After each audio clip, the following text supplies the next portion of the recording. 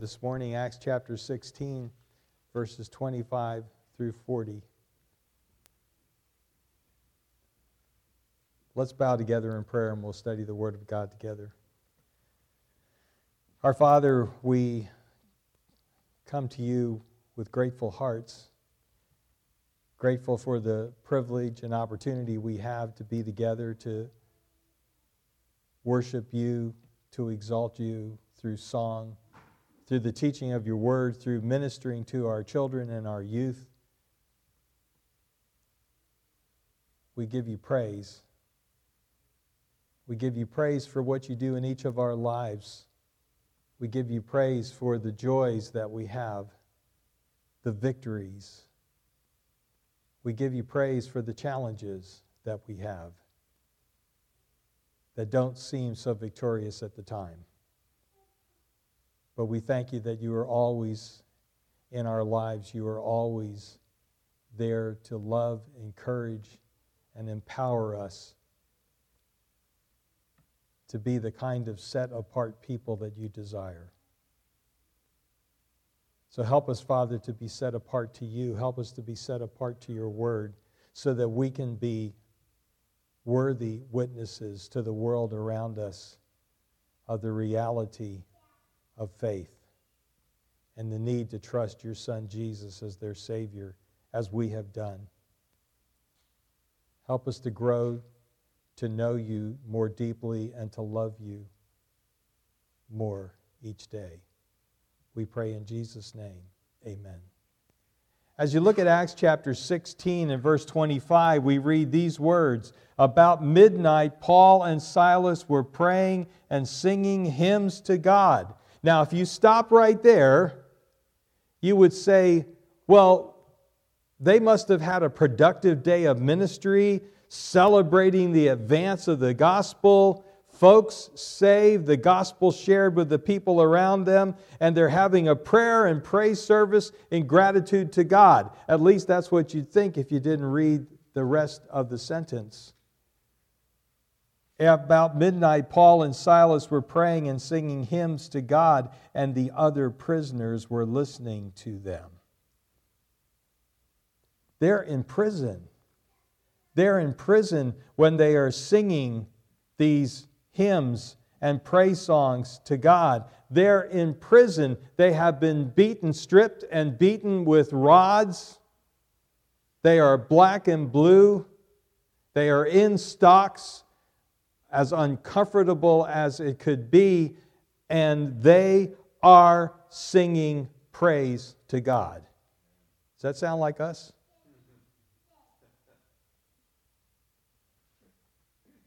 Despite their brutal treatment, Paul and Silas responded by prayer and responded by singing hymns to God.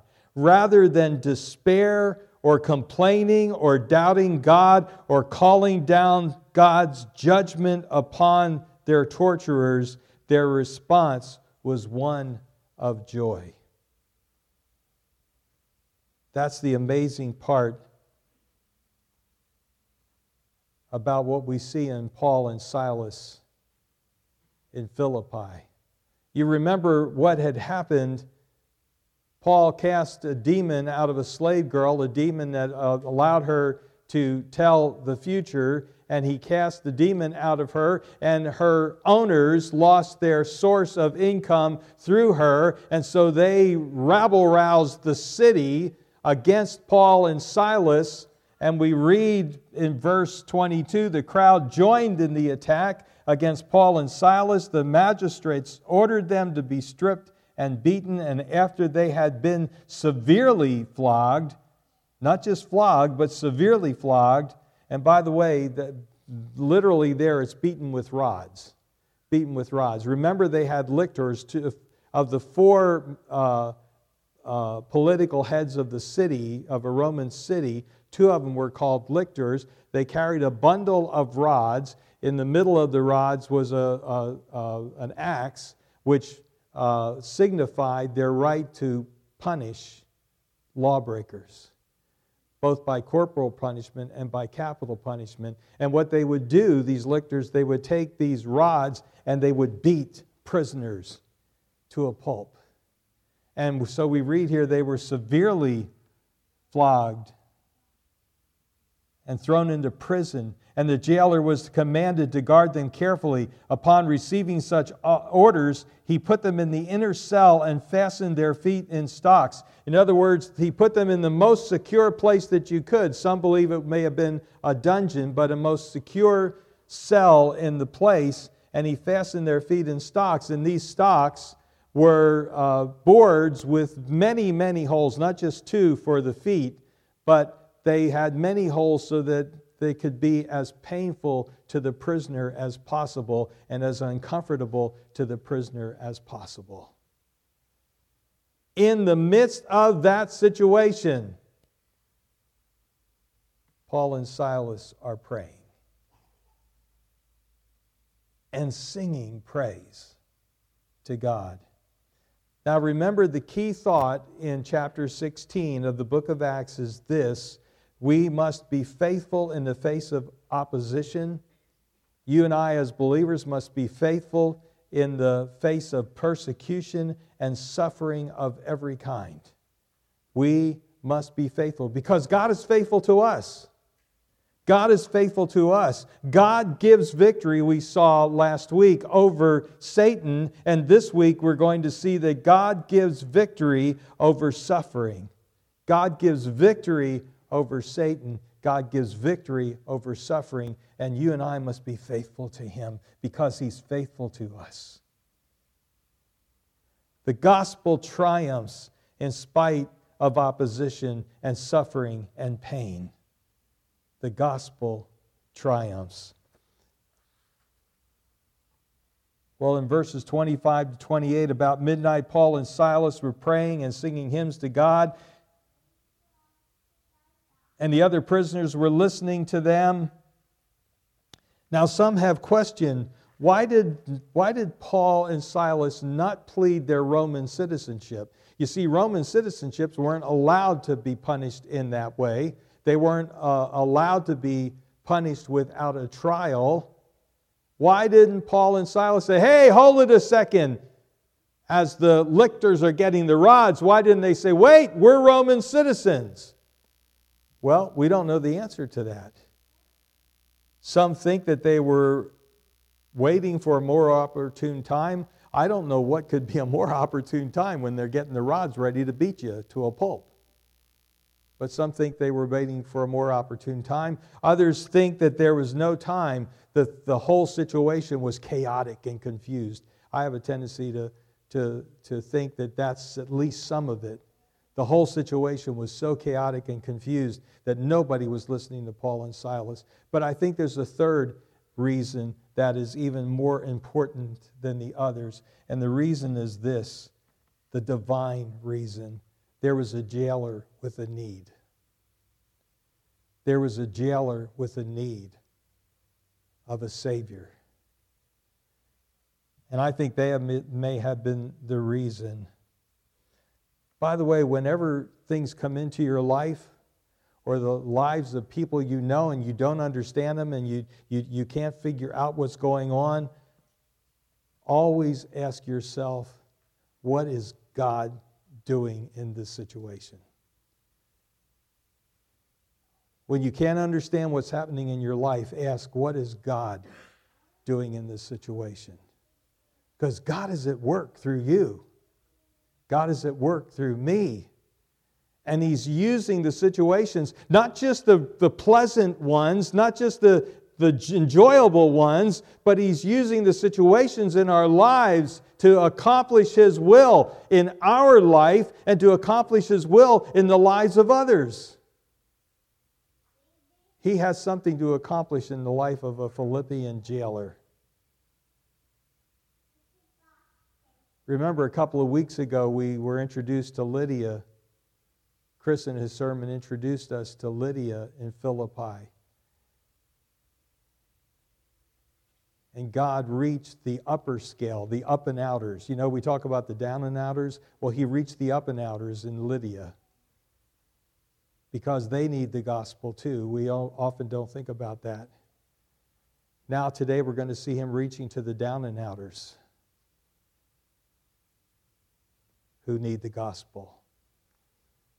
Well, I think the reason that they didn't claim their Roman citizenship or pleaded at that time is that not that they were waiting for a more opportune time, not just because of the confusion, but God was doing something.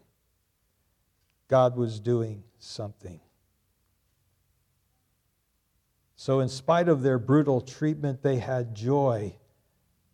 You'd think after being treated in such a way, after being brutally beaten in that way, after being stripped publicly and beaten, you'd think that they would be cursing and moaning and complaining and doubting God.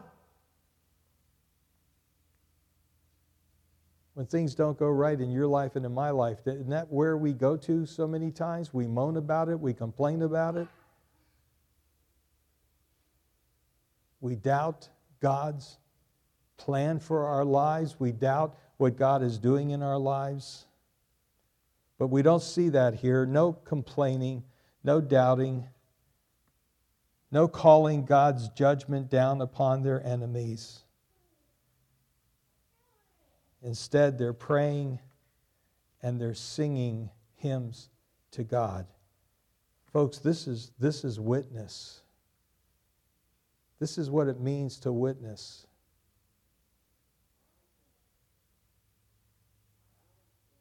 That's what they're doing here. They're witnessing. In the midst of life's difficulties, we can show the world around us that our God is good and cares for us. In the midst of difficulties in our lives, we can show the world around us. We can be a witness to the world around us. When everybody else is complaining, we can have a song. I like what Charles Haddon Spurgeon said. It's easy to sing when we can read the notes by daylight, but the skillful singer is he who can sing when there is not a ray of light to read by. Songs in the night come only from God. They are not in the power of men. And then he said, any fool can sing in the day. But you and I can sing in the night, in the darkness, in the pain, in the suffering, whatever kind comes into our lives, we can sing. Because God gives us joy. Paul and Silas endured this for the sake of the gospel. And that leads us to ask the question, what would we endure for the sake of the gospel? What would we endure? Are we willing to accept a beating for the sake of the gospel? Are we willing to accept ridicule for the sake of the gospel?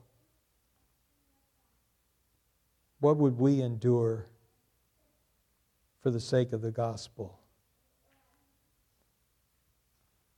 The Bible has a lot to say about suffering and about how God uses suffering in our lives. I want to just take a few minutes of our time this morning, well, a good half of our time probably, to talk about what God does through suffering in our lives, what the place of suffering and hardships in our lives. You may have found, since becoming a believer, that life isn't a bowl of cherries. Life is a challenge. And some things may have come into your life that you don't like. You wish were not there. What does God do during suffering? What is the place of suffering and hardships in the Christian life? Leroy Imes said this, remember the account of the Apostle Paul and Silas being beaten and cast into prison at Philippi. Acts 16:25 says, about midnight, Paul and Silas were praying and singing hymns to God. Why weren't they complaining, griping, and demanding their legal rights? Somehow, they were able to detect the merciful hand of God in all of this. Somehow, they were able to detect the merciful hand of God in what was happening to them.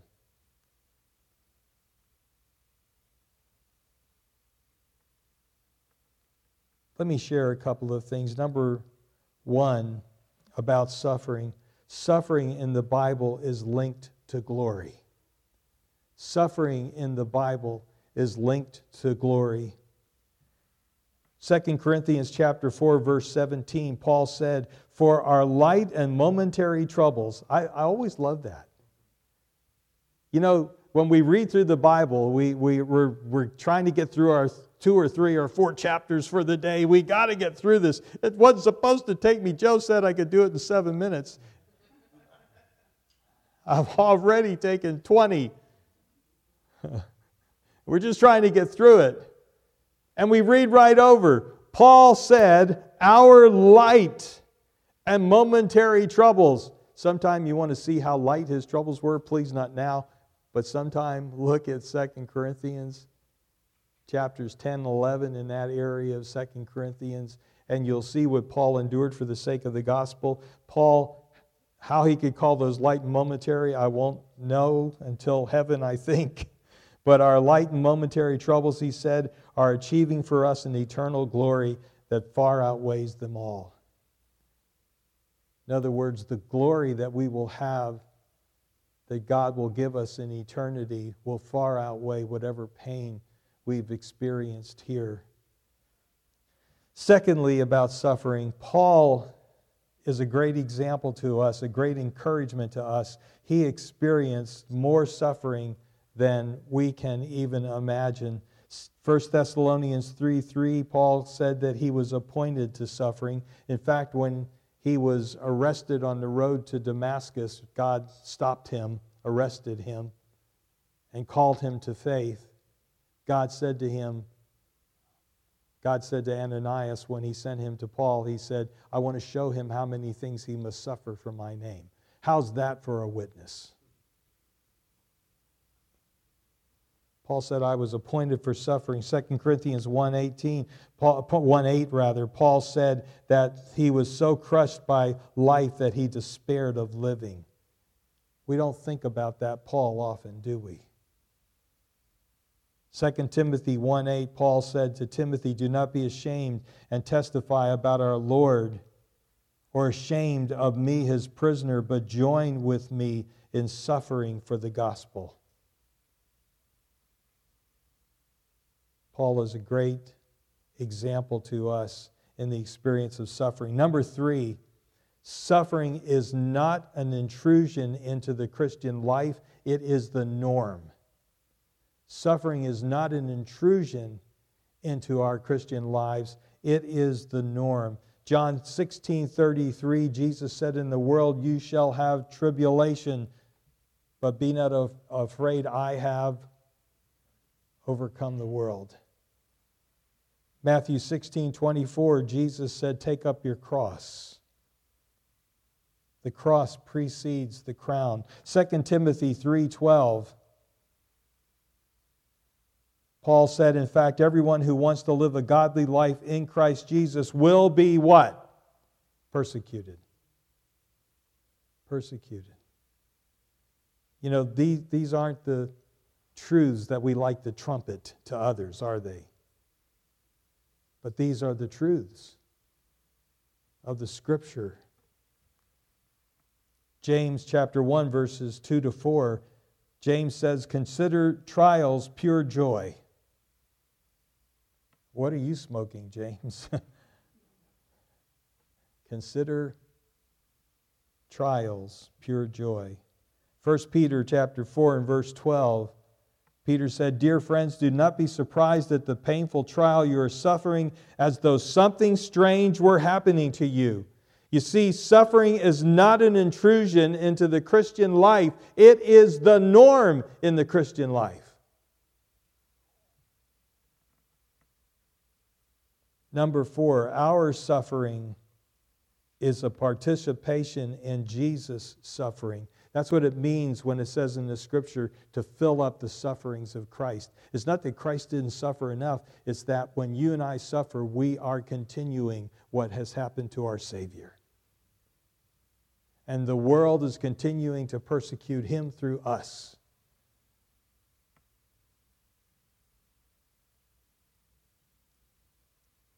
Number 5. I almost don't know if these words go together. The benefits of suffering. I don't know. I'll let that up to you. Could there be benefits to suffering? Well, the Bible talks about benefits to suffering. Romans chapter 5 and verse 3, suffering produces perseverance, which produces character, which produces hope. 2 Corinthians chapter 1 verses 3 and 4, we receive comfort from God so that we can comfort others. A third benefit of suffering. 2 Thessalonians chapter 1 verses 3 and 4 tells us that suffering produces faith and love. James chapter 1 verses 2 through 4 tells us that trials, the tests of our faith, develop perseverance, and perseverance develops maturity in our lives. 1 Peter chapter 1 verses 3 to 7 tells us that suffering in our lives proves the genuineness of our faith and brings glory to God. Those are the benefits of suffering. In another place, Leroy Imes was sharing a story from his own life. He said, once I drove a small car from Colorado to Arizona for my son-in-law. In New Mexico, I encountered violent crosswinds. That reminded me of a time Kathy and I were driving from California back here through New Mexico and wound up in the only dust storm I've ever been in my life. And it was terrifying. It was terrifying. Anyhow, he says, I was driving this car back through New Mexico. It was all I could do to keep the car in the road, and suddenly I noticed a hawk flying right in front of me with his wings spread majestically, and he wasn't moving a feather. The winds that almost blew me off the road were just carrying that hawk higher and higher, and I thought, for Christians, tough times are supposed to do that, just bring us higher and higher, closer to the Lord.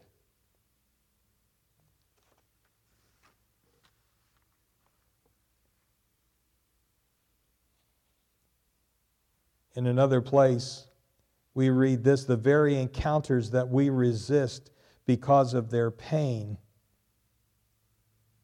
are the ones that can lead us to a changed life and a deeper fellowship with the Lord. Those are the benefits of suffering. Oswald Chambers said this, huge waves that would frighten an ordinary swimmer produce a tremendous thrill for the surfer who has ridden them.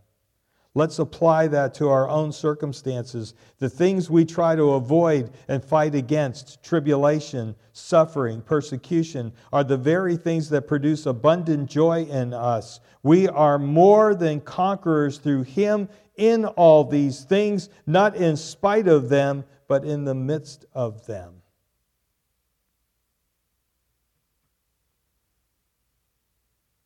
Seems hard to say, but there are benefits to suffering. There are benefits to suffering. Now,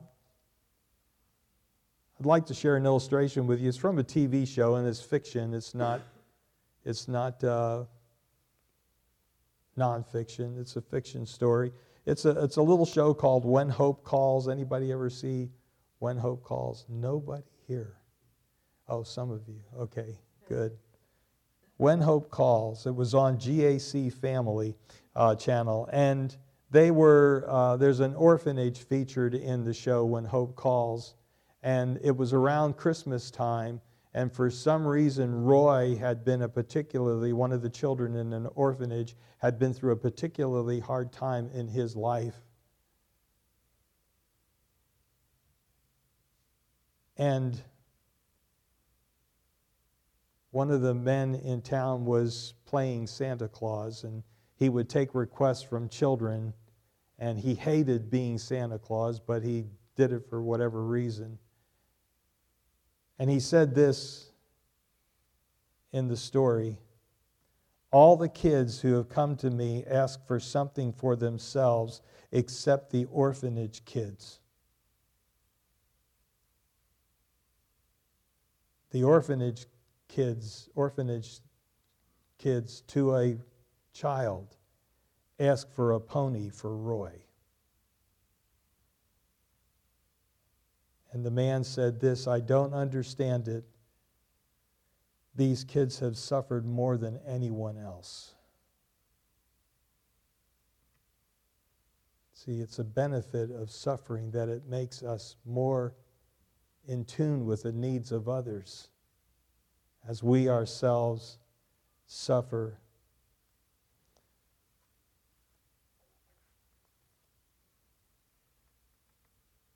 What are the biblical responses to suffering? What does the Bible say about our responses to suffering? Romans chapter 5 and verse 3 tells us that we are to rejoice in suffering. That's a challenge. I think Paul and Silas got that one right, didn't they? They're praying and they're singing praise songs together to God. Romans 5:8. James 1 and 2 says our response to suffering should be considering it joy. 1 Peter 4:13 says we ought to rejoice in suffering. 1 Peter chapter 4 and verse 19 says that we must commit ourselves to God and continue to do good in spite of suffering.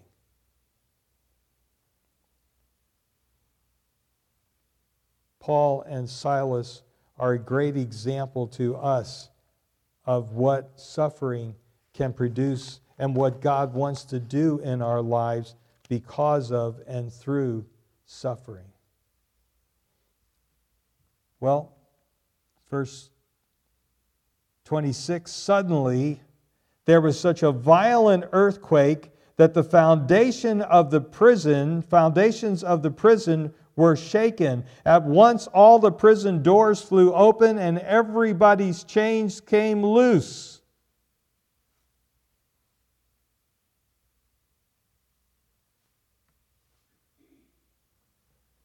This is kind of parallel to some experiences Peter had as angels twice let him out of prison.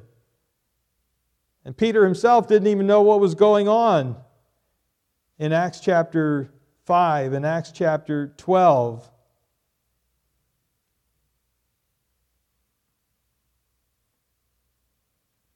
Earthquake comes. God sends an earthquake. The prison is shaken to the foundations, and you can see how the prison doors would be loosed from their hinges, and they flew open, and everybody's chains came loose. At that point, verse 27, the jailer woke up, and when he saw the prison doors open, he drew his sword and was about to kill himself because he thought the prisoners had escaped.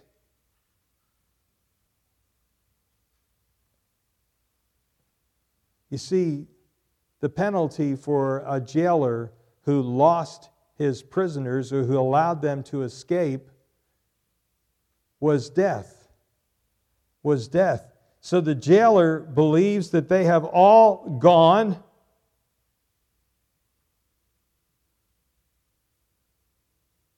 And that he must pay with his life. And that he would pay with his life. Yet what do we read? Paul shouted, "Don't harm yourself. We are all here." Now at this point, you could imagine that Paul could say to himself, as too many of us might say to ourselves, "Oh good, let him kill himself. Look what he put me through." But not Paul, not Silas. They recognized an opportunity in this man's life. They recognized that at this point in this man's life, he was thinking about eternity and eternal things. By the way, don't be surprised if you're praying for somebody. If you're praying for some unbeliever that you know, and you want to see them come to faith in Jesus Christ. You want to see their lives change. You know they need Jesus. You know that they will not spend eternity with Him. And you begin to pray for them, and then all of a sudden something horrible comes into their lives. And you say, that's not what I prayed for. That's exactly what you prayed for. You didn't know it. But God takes those experiences in the lives of the unbelievers we know, the unbelievers that we are praying for, and He brings them through experiences where they will be faced with eternity, where they will be faced with their eternal choice.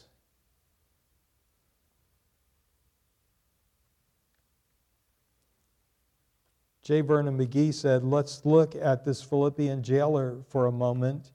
He was responsible for those prisoners. He naturally assumed that if the doors were open and chains lying loose, the prisoners would be gone. He would be responsible for their escape and would have to forfeit his own life. So he stands there poised, ready to fall on his sword. When a man is in a position like that, he thinks about eternity. This man did just that, as his question to Paul indicates.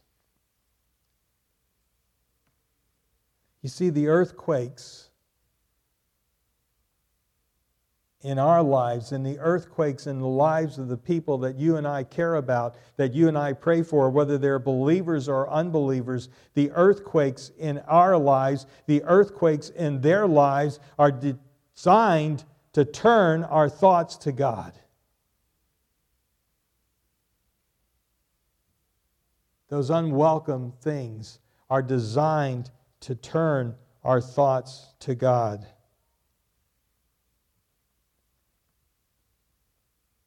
Verse 29, the jailer called for lights, rushed in, and fell trembling before Paul and Silas. He then brought them out and asked, "Sirs, what must I do to be saved?"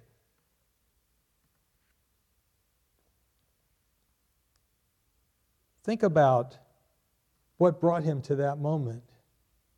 Think about what brought him to that moment. Paul and Silas, ministering the gospel in the city, encounter a demon-possessed girl who's destroying their opportunity to preach God's message of the gospel. Paul casts a demon out of her, thus keeping her owners from income. They wind up being stripped and beaten, put into stocks, thrown into an inner cell. They are singing songs of praise to God in spite of their suffering. God sends an earthquake. The doors to the jail open. And all because God was reaching out to a jailer who needed Christ. All because God was reaching out to a jailer who needed Jesus Christ. Facing death, he thinks of eternal things. God had prepared him, and God had prepared Paul and Silas. They could show him the way to peace. They could show him the way to security. And the jailer asks, "Sirs, what must I do to be saved?" Now, verse 31, I think, is the key passage in all of Scripture about what is necessary for a person to become a child of God, for a person to be saved. What must they do? Verse 31 is the answer to that. They replied, "Believe in the Lord Jesus and you will be saved." Not believe and be baptized, not believe and dedicate your life, not believe and make Jesus the Lord of your life, not believe and believe and believe and, as we looked at, a couple of weeks ago. Not believe and, but believe in. It's the key passage in the Word of God on salvation by grace through faith alone, in Christ alone. That's the key to salvation, is to believe in Christ, to put faith in Christ. You see, at the cross, God put away our guilt and of sin as He laid our sin upon His Son, and He offers reconciliation to us by faith alone. The jailer was to acknowledge that Jesus is God and put his trust in Jesus Christ. The jailer was to acknowledge that Jesus is God and put his trust in Jesus Christ. As one writer said, the answer was that there was nothing the jailer needed to do. Everything necessary for his salvation had been done for him by Christ. All that was required was to believe in Jesus. And the same offer was extended to everyone in his house. That's what it means when they say, believe in the Lord Jesus Christ and you will be saved, you and your household. He's not saying that if the jailer comes to faith, that automatically everybody in his household will be saved. That's not at all what it means here. He's saying that the same offer that Paul and Silas are extending to the jailer is the same offer that's being extended to their family members. Now, by the way, when he says you and your family, in that day, you and your household, a household included more than children. We get the picture of our nuclear families when we look at a passage like this. In that day, it included everybody in the household, whether it was children of the householder, whether it was servants of the householder, or people who are indebted to the householder for some reason or another and had a relationship with them.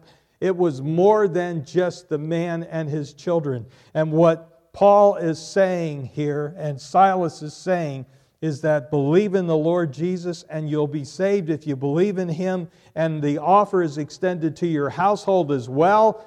If they believe, they can be saved as well. Now, this was a familiar pattern in Acts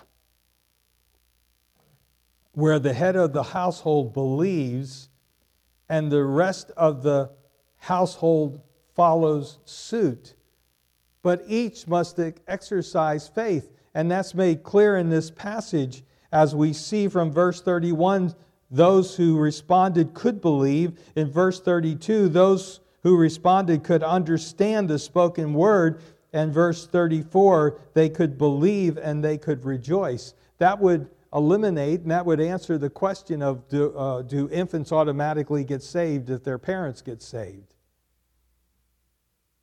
These in the house were able to believe. They could understand the spoken word, those who responded to Paul's invitation, and they could believe and rejoice. Now, Chris shared with us a familiar pattern in the book of Acts that we saw earlier in chapter 16 with Lydia, and that is the gospel is proclaimed, there is a faith response, and it's followed by baptism. That's what we have here. Excuse me, a gospel proclamation, a faith response, followed by baptism. So this is a familiar passage, a familiar pattern in the book of Acts. Believe in the Lord Jesus Christ and you'll be saved. You and your household, that is, the offer is extended to them as well. Then they spoke the word of the Lord to them and to all the others in the house. At that hour of the night, the jailer took them and washed their wounds. Then immediately he and all his family were baptized. The jailer brought them into his house, set a meal before them. He was filled with joy because he had come to believe in God, he and his whole family.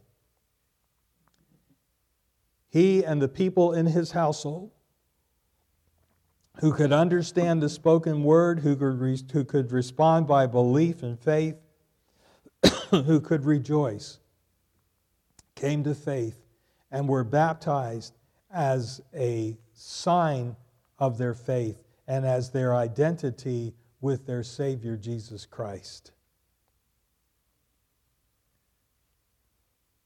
In the one-year study Bible,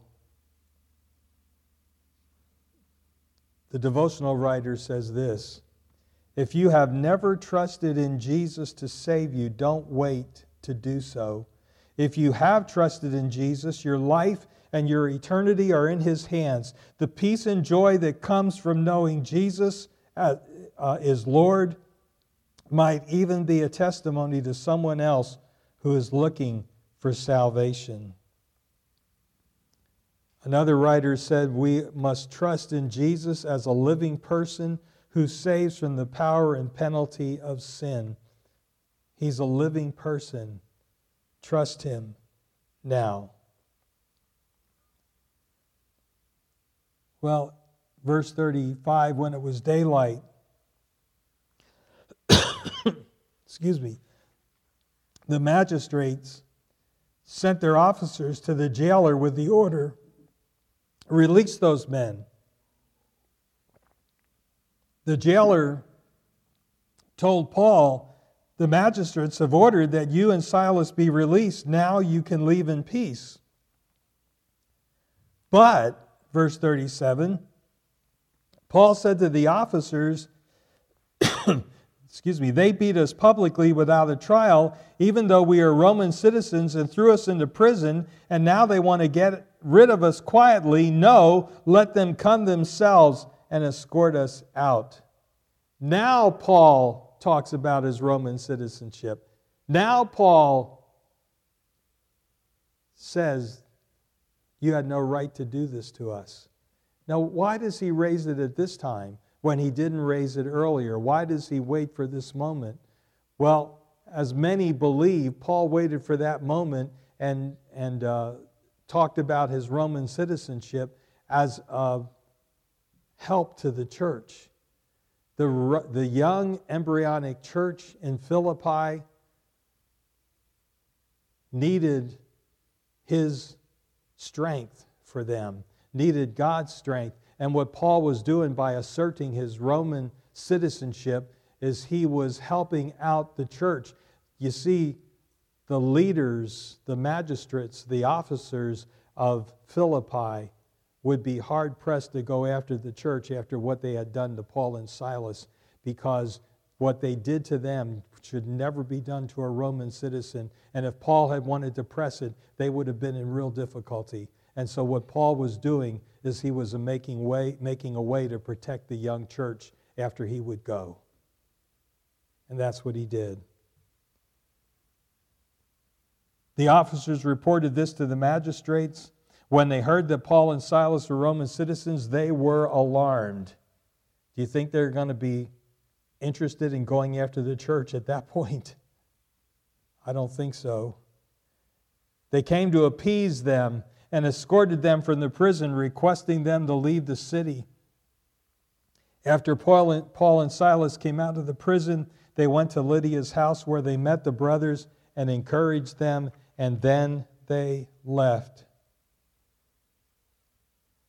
What we see in Acts chapter 16, we see how God uses suffering in your life and my life to draw us closer to Him and to draw others to Him as they look on at our lives and see our faith.